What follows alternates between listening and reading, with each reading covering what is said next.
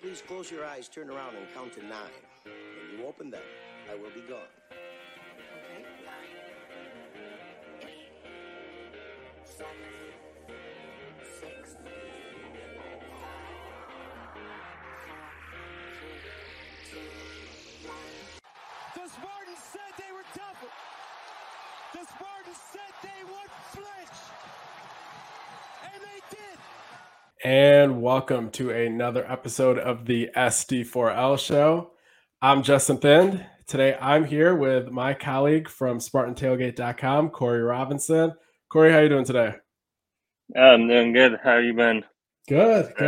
Wild week, but Yeah. I think it's starting to feel a little bit of normalcy. Yeah, for sure. Football's on the horizon.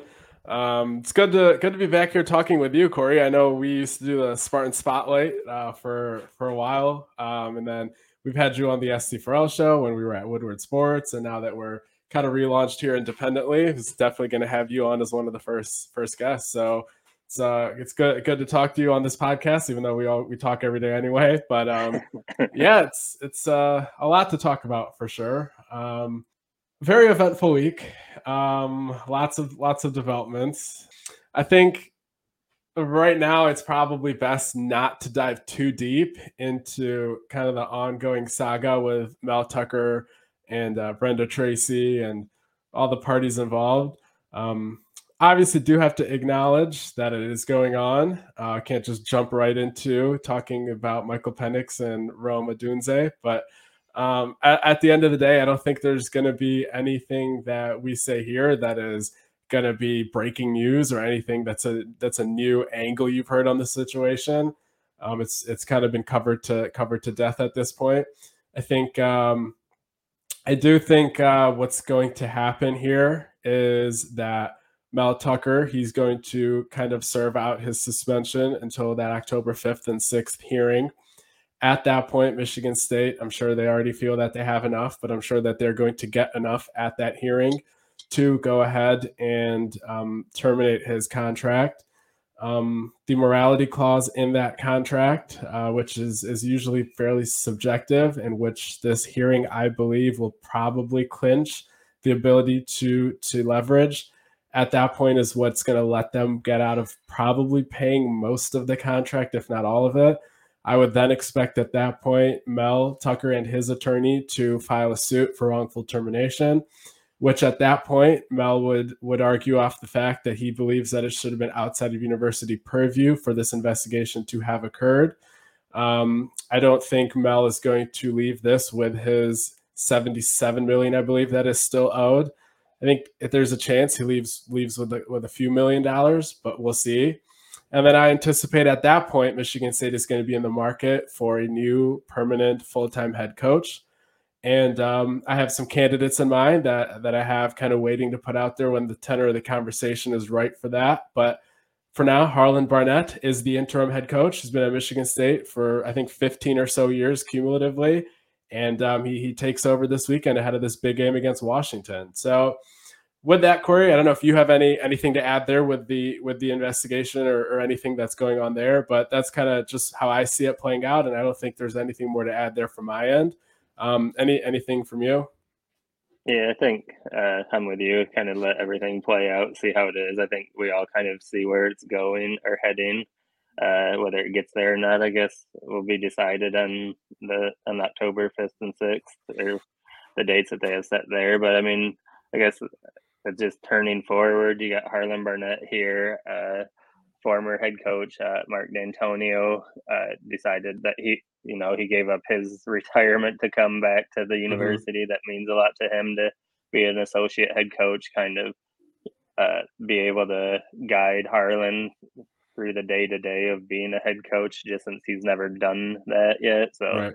Yeah, I think now you're just seeing an energy level and the program being raised. I think everybody's uniting together, and that's kind of just what you have to do with this, where people are resilient, things happen, and you move forward and you make the best decisions that you can for that situation, and come together and then go play your game Saturday, which I think the players that I've talked to, they've all quickly turned the page. Mm-hmm. on this because they know, there's nothing they can do about it, and it is what it is. So they're worried about who's in the football building right now and Right. winning this Saturday. For sure. And I think when you're talking about who's there this Saturday in that football building, you have Harlan Barnett, obviously the interim head coach.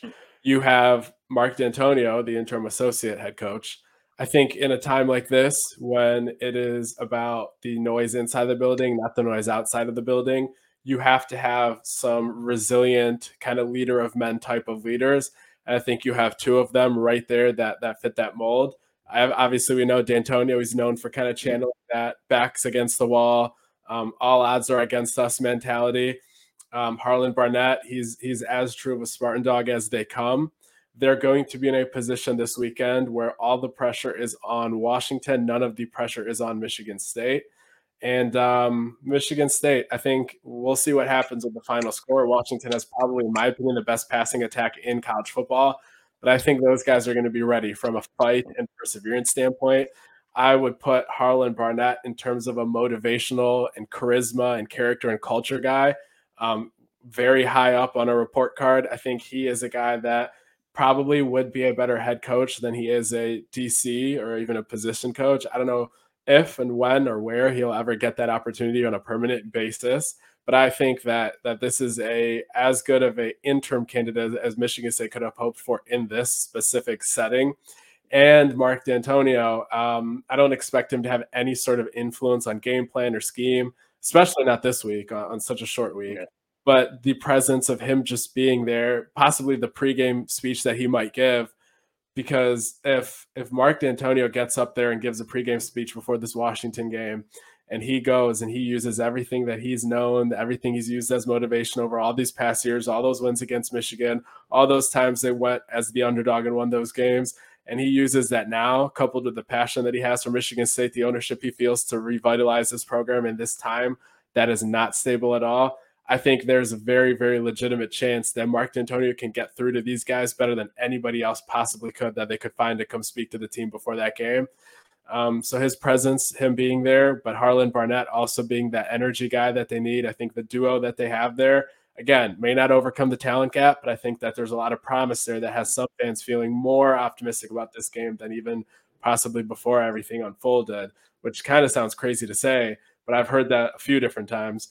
What do you think that Mark D'Antonio will bring in, I guess, first you can say this week, and then maybe over the course of the season as a whole?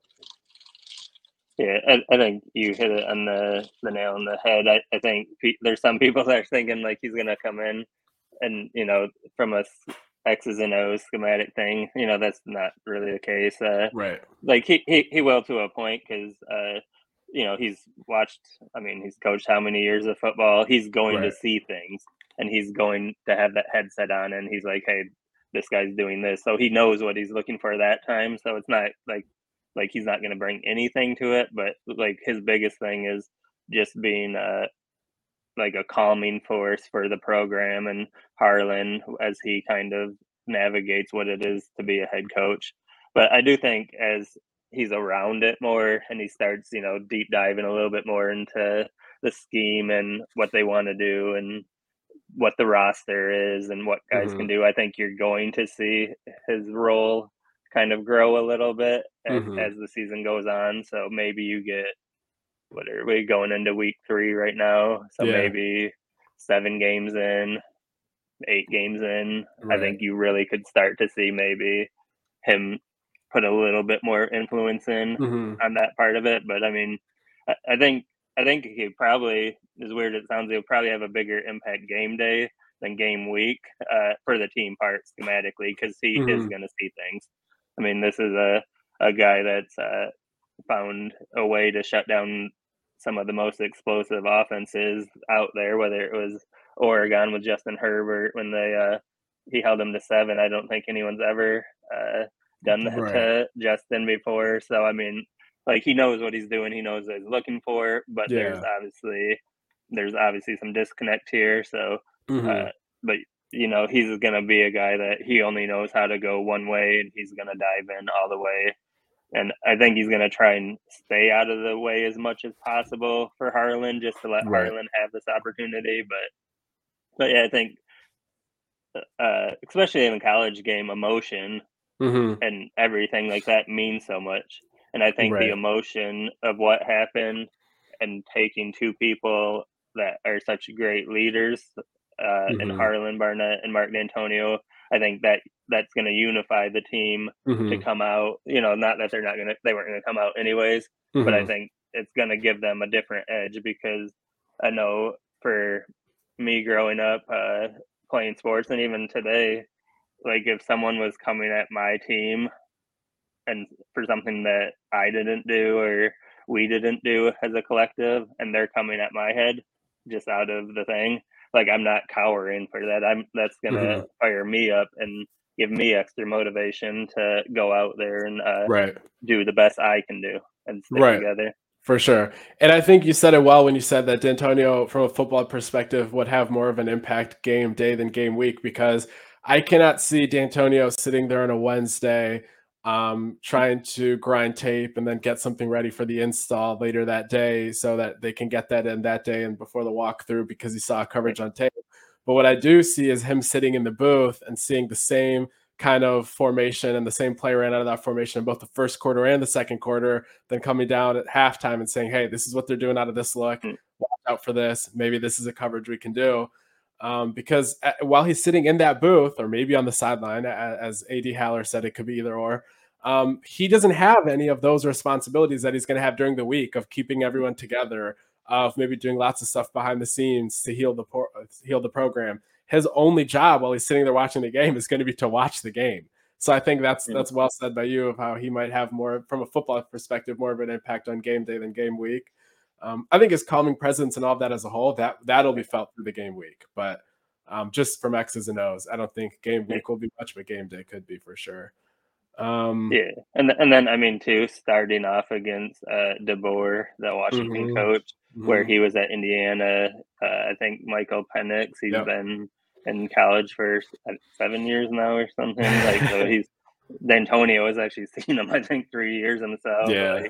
Like, and it's crazy because like I'm actually like you look at it, like the college career that Penix has had, where he's a great quarterback, and his experience is like a big reason why he is as good as he is, more than anything. Because like he's probably one of those guys that has a Facebook account and he's like copying and pasting, saying that he's not giving permission to Facebook to share his content to outside vendors because he's that old. But like, so I mean, there's a familiarity process there with him. So like he'll see some things that he saw at Indiana from DeBoer and them, and so I think maybe it's a good matchup in the sense of like you have some familiarity with what they're trying to do, but then it's a tough matchup because, like you said, it's probably the best passing offense in college football right now. And kind of pivoting towards that side of things with what Michigan State is facing here. There's two stats, one for what Washington does and one for what Michigan State does in offense. And I guess starting off with the Washington side of things, Maxwell Klitsky, who's been on this show, he had a stat where he said that half of Washington's 14 touchdowns were 10 yards or longer. So coaches that measure explosive plays, they usually do increments of 10 plus. Some do 20 plus for ultra explosive plays when they're tracking and charting their performance for the day. But essentially, they score an explosive plays on 50% of their touchdowns or more. This is exactly why I was saying in my piece, I don't know if people read it, but that's free for this week. And that's go over there on SpartanTailgate.com, the 3 keys to beating Washington. It is a offense that they will score over your head the one time you finally decide to not be conservative. Because in that Boise State game, Boise State kind of went with the approach that I was saying Michigan State needs to go with, of playing back, letting the front four do the work. Don't let anything go over your head. Play bail, play off coverage. Let Michael Penix throw 51 times in the game instead of 35 times for the same amount of yards as the 51 would. And Boise started with that. The game was closer than many expected it to be into the second quarter or so. Then Boise sent one blitz finally. Man coverage on the outsides. They were pressing, 45-yard touchdown pass. And I think they went away from that for a while just because they got scared off. Third quarter, they once again, I think, pressed on the outside. Boise's Washington 45-yard touchdown pass or something like that. So like you can do the right thing for most of the game, twice decide to be aggressive, and that's 14 points right there. So it's just an insanely lethal offense. You have to be disciplined in the idea of we're going to have them slowly march down the field every single possession and hope he throws an interception or gets lazy, loses concentration, has an errant pass, takes unnecessary risks. Now, what that does not mean is that it should look like last year's Washington game, just because I think that's the scheme they should go with. Because what happened last year, it was 3 issues. The pass rush was not getting there. The DBs were not reading and reacting and driving downhill as a result of that. And there were major communication issues. So all 3 of those things were the reason guys were running wide open and why guys were catching 8-yard curl routes on 3rd and 8 and nobody was tackling them right away. Because if you cannot read and react, what would happen is if they were to press instead, you're getting beat for 35 yards instead of 10 yards. So I don't think last year the scheme was the issue. It's the fact that the guys in some cases were not able to read and react. There was no pass rush and there was communication issues. So if you do want to blame the coaches, which I'm not saying you shouldn't, I just think it's for why were there communication issues as opposed to why were they playing the most standard scheme you see in the NFL these days that both teams in the Super Bowl were playing. So Corey, I guess like I'll let you speak too. Like what are your keys in terms of Michigan State's defense facing Washington's offense? Yeah, I think speaking of the last one, I think communication was the huge thing last year. And then you remember that was when Xavier Henderson, who ran the back half of the defense, went out injured, and then Darius Snow, who kind of was going to run it from the linebacker spot. Like you lost both of those guys the week before. So it was a quick rebound. So you lost kind of the 2 guys that were known as your 2 leaders that talked and organized everybody. And I think Washington did a good job pre-snap. They were moving guys all over the place just to create a confusion, knowing that Michigan State had some inexperience there. So I think this year, I think that all the defensive backs that played the first 2 games, they played quite a bit last year. So these guys are kind of a little more used to that part. So I think hopefully that communication should look a lot better this year. I think the defense as a whole this year has looked better. I think obviously you played 2 games against teams you were supposed to beat, but if you look back at the previous 3 years, it didn't always look that way. There was still those 3rd and 10s felt like a 3rd and 2 because teams, even at lower level teams, were having so much success. So I think you attribute that to one, I think the defensive back talent is better with those younger guys. I think they're faster, they're stronger, so they're more physical. But then obviously it all starts up front. Michigan State's defensive line is considerably better this year than it had been previously, where you can rotate guys and keep them fresh and just come at them. So where Washington is going to be a challenge because they get the ball out so quickly. So can you disrupt him from doing what he wants to do? So the big thing is keep it in front of you, make your tackles. You cannot miss tackles in this game. Wrap up. A 4-yard swing needs to be a 4-yard swing. It can't be a 6-yard swing. It can't be a 7 or more. So that's the thing, is you just got to play discipline with your assignments and tackle. Like you can't get it. And if you get a shot to put some heat on Penix, whether it's him escaping, which he doesn't do a lot, or whatever, like much. you got to hit him, because I think you saw later in the year with Washington, they were not as explosive because he started getting hit a little bit more, and he is dinged up, and he's got this long injury history. So Michigan State's got to find a way to get hands on him at some point, which is hard with the way that they run their offense. Yeah. I think what I'm not saying is that Michigan State should never blitz, because I know I did cite the 2 times that Boise State blitzed, they got killed. But what I'm saying is if you blitz, let's say a little too much, and let's say you blitz 9 times, you might hit them 3 times. You might sack them 2 times, but 2 of those 9 also might be touchdowns. So you just have to pick and choose very carefully and do it in a limited basis. But like Scotty had 2 great play calls in terms of DB blitzes last game. And it was one of them was a safety blitz that Jaden Mangum did not wrap, or I think he didn't finish the tackle. I don't know if it was a wrapping issue. I think he just took a slightly bad angle. And the quarterback got away for an 11-yard scramble, but that's not because of the play call. That was Jaden was just really excited to get to the backfield there. And then the other one was they sent Dylan Tatum on a blitz while also having weak side simulated pressure. They had both the strong side defensive end and the strong side linebacker, which is Cal Halliday, both drop out of their rush looks, bring Tatum from the weak side. And it was Armorion Smith, who for back-to-back games has had a big tackle.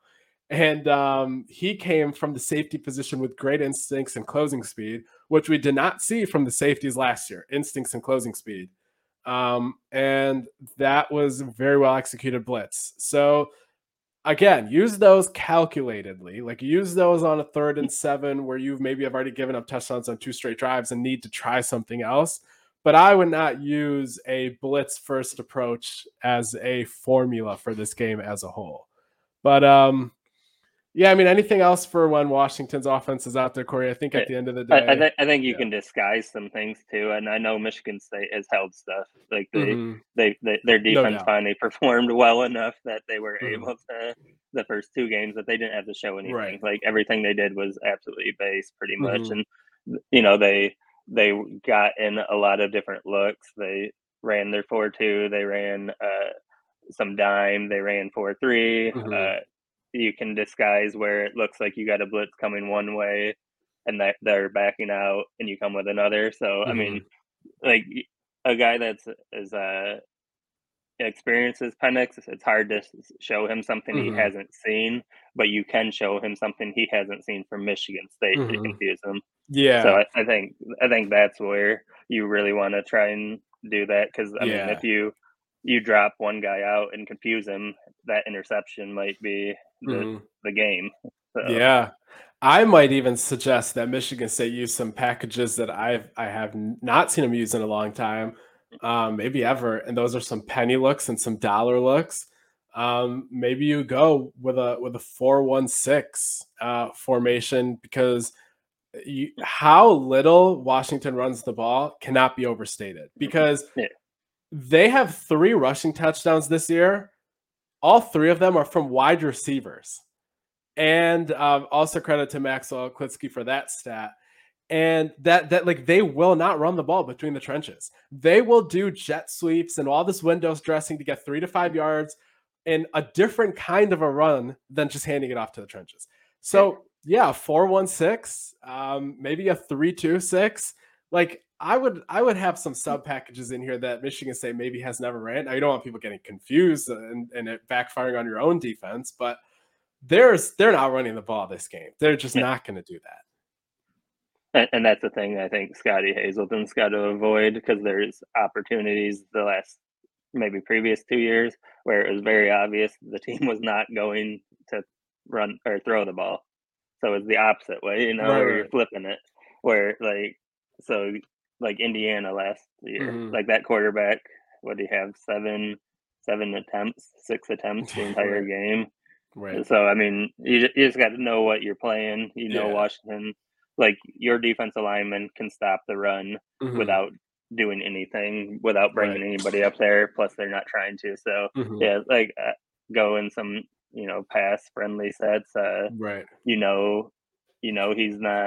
He's going to get the ball out quickly. So, so you can drop guys back in space and kind of move around looks and stuff. So, yeah, I think they have some things cooked up that they held on to, both offensively and defensively. And then I think that probably pretty much covers it, though, for what the defense is. Yeah, I agree. As far as like the offense. But. Yeah.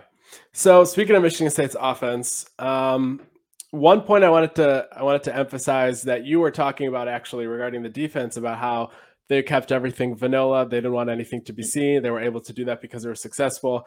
I believe that is what Jay Johnson's original attempt was going to be in the Central Michigan game when they were struggling and fans were booing. it wasn't because Jay didn't know how to get them out of the Yeah. funk. It's that he preferred not to do it by actually leaning on some stuff that they knew would work for sure. And they had to because they were not executing the short, sustained, long, time crunching drives. And Jay knew that, okay, if I open up the offense, like, sure, it's going to work, but it's the fact that we shouldn't have to. That was the embarrassing thing there. That's what people should be booing for. It wasn't the decision of how they called it, it's the execution that why didn't the simpler, bland version work? And I don't think they just let everything out. Like, I get they did a couple flea flickers, but they did not get to hide as much as they wanted. I just wanted to add in that tidbit of like what you saw in the first game. It was with the intention of doing exactly what the defense did about playing base, hiding everything. They just didn't really get to do it to a great extent. But I'm sure like they didn't pull all their wrinkles out. Yeah, definitely. And I think if you look at that one, I mean, they had so many drops, and then Yeah. Noah Kim, he said after the game that he didn't have nerves, but obviously he did because Yeah. he definitely settled in. But yeah, I think the big key for the Yeah. offense, I mean, I had nerves. one I of wasn't the even playing in that game, so I don't know how right, he wouldn't have nerves. right, yeah. So I think the big key for the offense is they got to come out faster than they Yes. have the first two games, obviously, because a team against Washington, if you have three bad drives to start the game, you might be down Yes. 14, 17 points. And then you feel that pressure on you to kind of try to catch up. So I think you come out more aggressive. I think for Michigan State to run Mhm. the ball, I think like the tight end position, it hasn't been a huge blocking strength for Mhm. them, and I don't know how many years, probably well before Mel even got here. Mhm. So for me, I'm spreading it out more to run, Mhm. like because a guy like Nathan Carter, he only needs a little crease, and if you're giving him more Mhm. free, clean air to operate, he's probably going to make that guy miss. Where if you're packing everything in there Right. and just trying to run over them, uh, that that's great if you can block that. But I Right. don't think Michigan State showed an ability to continually do that. So if I'm the offense coordinator, I'm spreading stuff out a lot more. I'm probably lining wide receivers up over the top just to get the guys out past the hashes, Mhm. and just giving with the intent to run, and Mhm. giving Nathan Carter the chance, to get out there, make one guy miss, and you're probably going 30, 40 yards on him with his Right. speed and elusiveness. So that's something I would do from the running point if I was Mhm. calling the shots, is spread them out a little bit more. That's true. That's a good point. I think that is something that would be good to see. I think one of the things that I agree that they have to come out fast. They can't be wasting the first couple drives because they'll be down 14-0 if they do that in this game. Um, they were a little better at that in the second game than the first game, Yeah, but still not good enough because they had two straight 3-and-outs even in this game. But like Noah Kim, he started 0 for 3, and then I think he went 18 for 19 the rest of the game. Just you need that from the first drive. And now coming out quickly, coming out fast, definitely, but also coming out slow in terms of the time of yeah, possession. And instead of having a scoring drive. So now this is the second stat that I kind of foreshadowed earlier that really sticks out to me regarding this game is Michigan State has had 11 scoring drives this season. Only 2 of them were more than 3 minutes. Now, if Michigan State comes into this game and they have to do the exact same thing in order to score, they just don't think they can get 3 yards, 4 yards, 7 yards, 3 yards, 5 yards. If they can only do it by playing wide open and being a quick stride offense, you have to do it. You're not going to say, "Well, we would rather be slow and not score than score the only way we know how." I'm not advocating for them to struggle just to force this mission.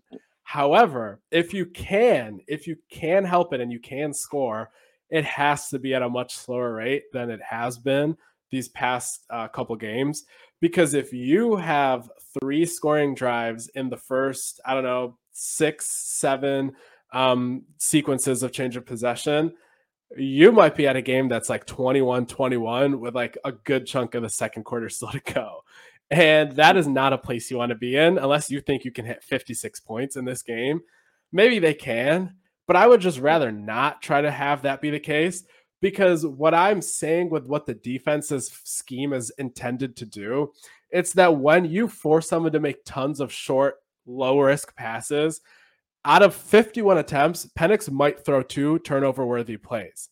But if you give them, let's say, 3 extra possessions because your time of possession was low, those interceptions might not matter as much than if you had shortened the overall game and given Penix less possessions. Simple math. The less times you give Penix the chance to score, the more each individual mistake he may make would mean in the grand scheme of things. So time of possession is so huge here. That's going to come down to running, which, like you said, maybe spreading it out more would help. And then hitting the short throws, catching the short throws, not getting backed up on holding calls by your fifth-year senior that should know better, and things of that nature, because that is not going to be acceptable, and that's how you're going to lose the game, other than possibly the talent gap that exists. Yeah, and I don't think you got to get cute with it either. Like the flea flickers and the double reverses, all that stuff. Just go out there and go get, your 4 yards. You get 4 yards of play.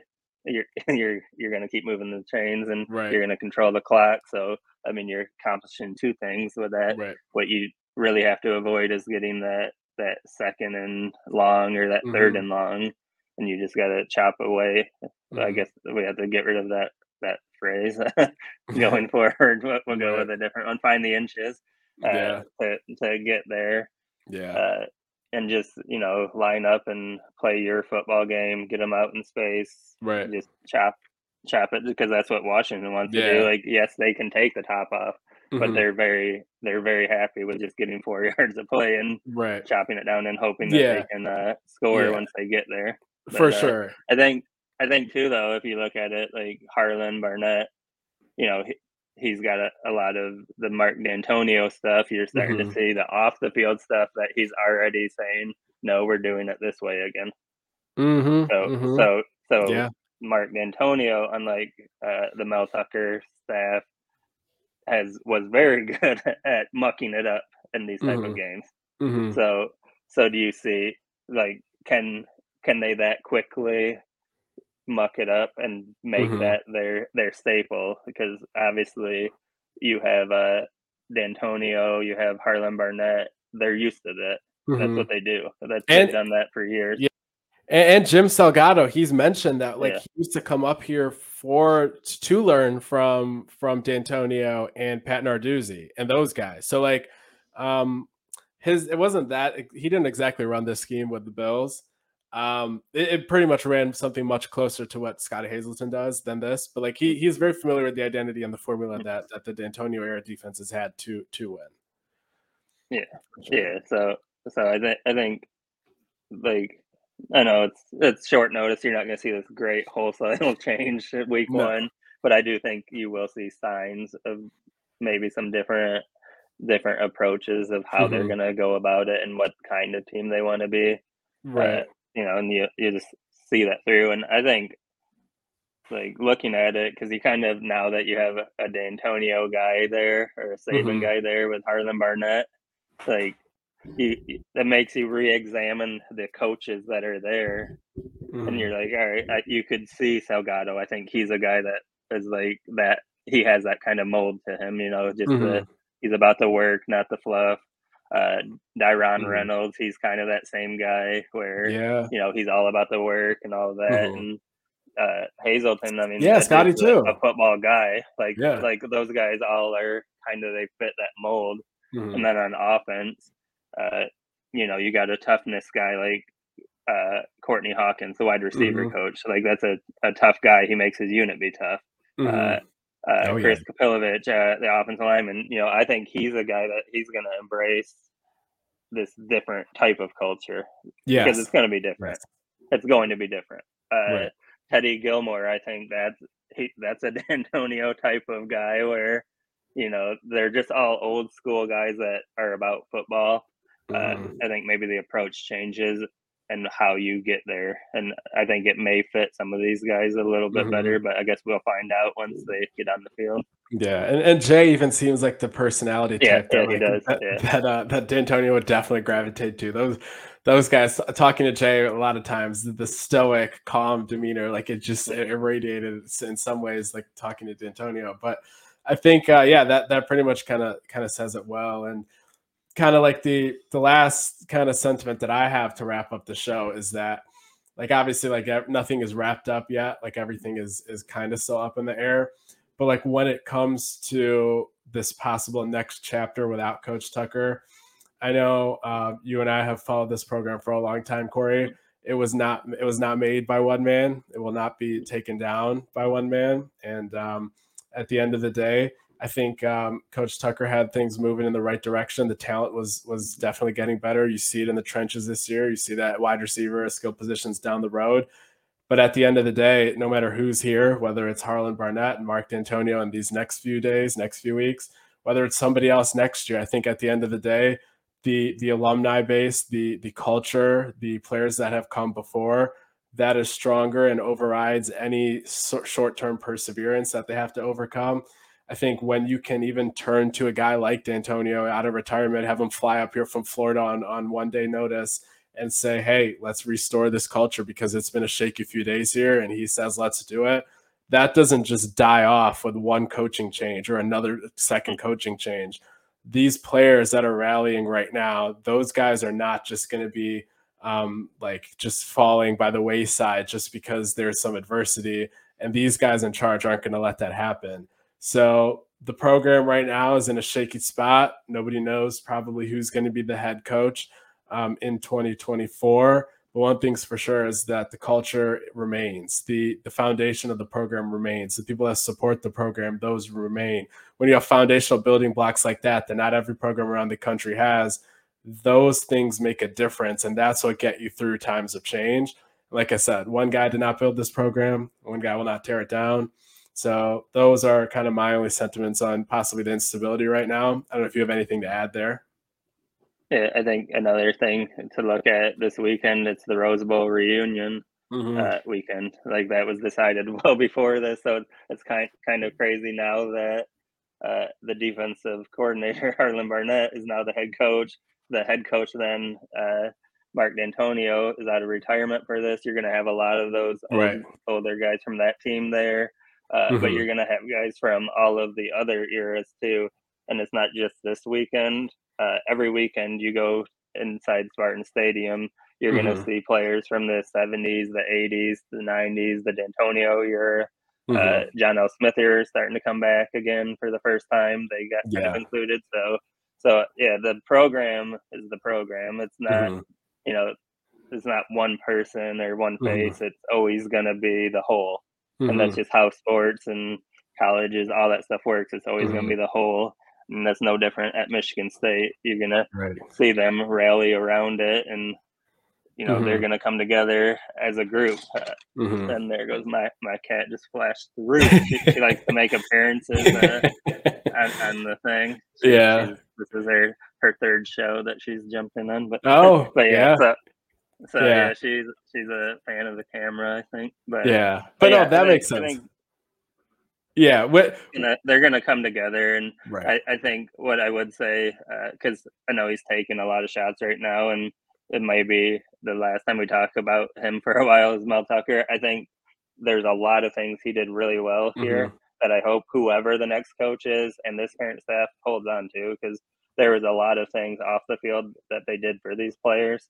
I think you want to see that continue into the future. I think you want to see the connecting with the older players and making them a piece of it. So I know he's taken a lot of hits, some of them that he earned, but there's a lot of good things, and he hired a lot of good people in these buildings, and those people are still here.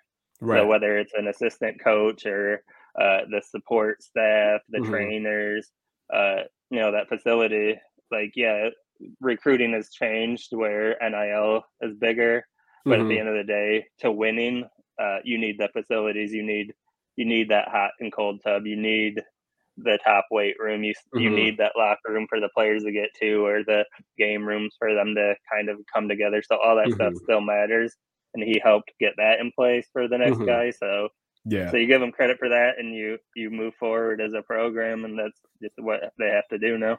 Yeah, I think that puts a bow on the discussion. But with that, I guess we'll see what happens with this Washington game. We'll have coverage after that game for sure.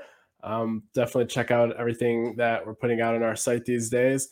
Got some content when I guess it seems like the time to start focusing on candidates and things of that nature, but haven't really seen anybody doing that. You don't see the Bruce Feldmans and Adam Rittenbergs of the world dropping the coaching hot boards just yet. So I guess we'll see when the time comes, but we'll be ready for that over at SpartanTailgate.com. Big game coming up this week. I don't think anybody will hold it against Michigan State if they lose that game. I'm of the opinion that there's maybe 3 defenses in all of college football that could slow down Washington. So if Michigan State's not one of those 3, then that's not anything to be embarrassed about. But I think they'll put up a fight. And for whatever it's worth, which may not be much, the line at minus 16 right now for Washington. Massey ratings, Sagarin, FPI, all those guys have Michigan State covering. Again, game doesn't happen in Vegas. Game happens on the field, but I don't know. I think there's a little bit of optimism in the air here that they can keep it competitive. Last thoughts from you, Corey, before we wrap it up. Yeah, I think it was find out a lot about this team and how they can stick together, because there's going to be some adversity in this game. Yeah. There's no way around it. So right. The new staff, pulling them together and getting them through it. And yeah, I think as weird as it sounds, I feel like Michigan State has a better shot in this game with what happened than they did before it went when I was going into it, just because I do think that the team has gotten more united and more focused, and there's some good leadership that's happening from the staff that's here and the players in the building. So yeah, be excited to see it, and so we can get back to football. And I think it'll be for me, watching Michigan State for so long, seeing Harlan Barnett lead them out of the tunnel for the first time, or seeing the winningest football coach, stuff like that's going to matter. So yeah, I'm just excited to see it all go down. Yeah, sounds good. Sounds like that wraps everything up. So Corey, appreciate all your time. Appreciate you joining us today right after getting back kind of from work. So I know the listeners appreciate it. I appreciate it. Obviously, like I said, check us out over on the Shaw Lane VIP board on SpartanTailgate.com. And appreciate everyone that tuned in for this episode. And we will see you again after the Washington game. Appreciate it. Thanks a lot.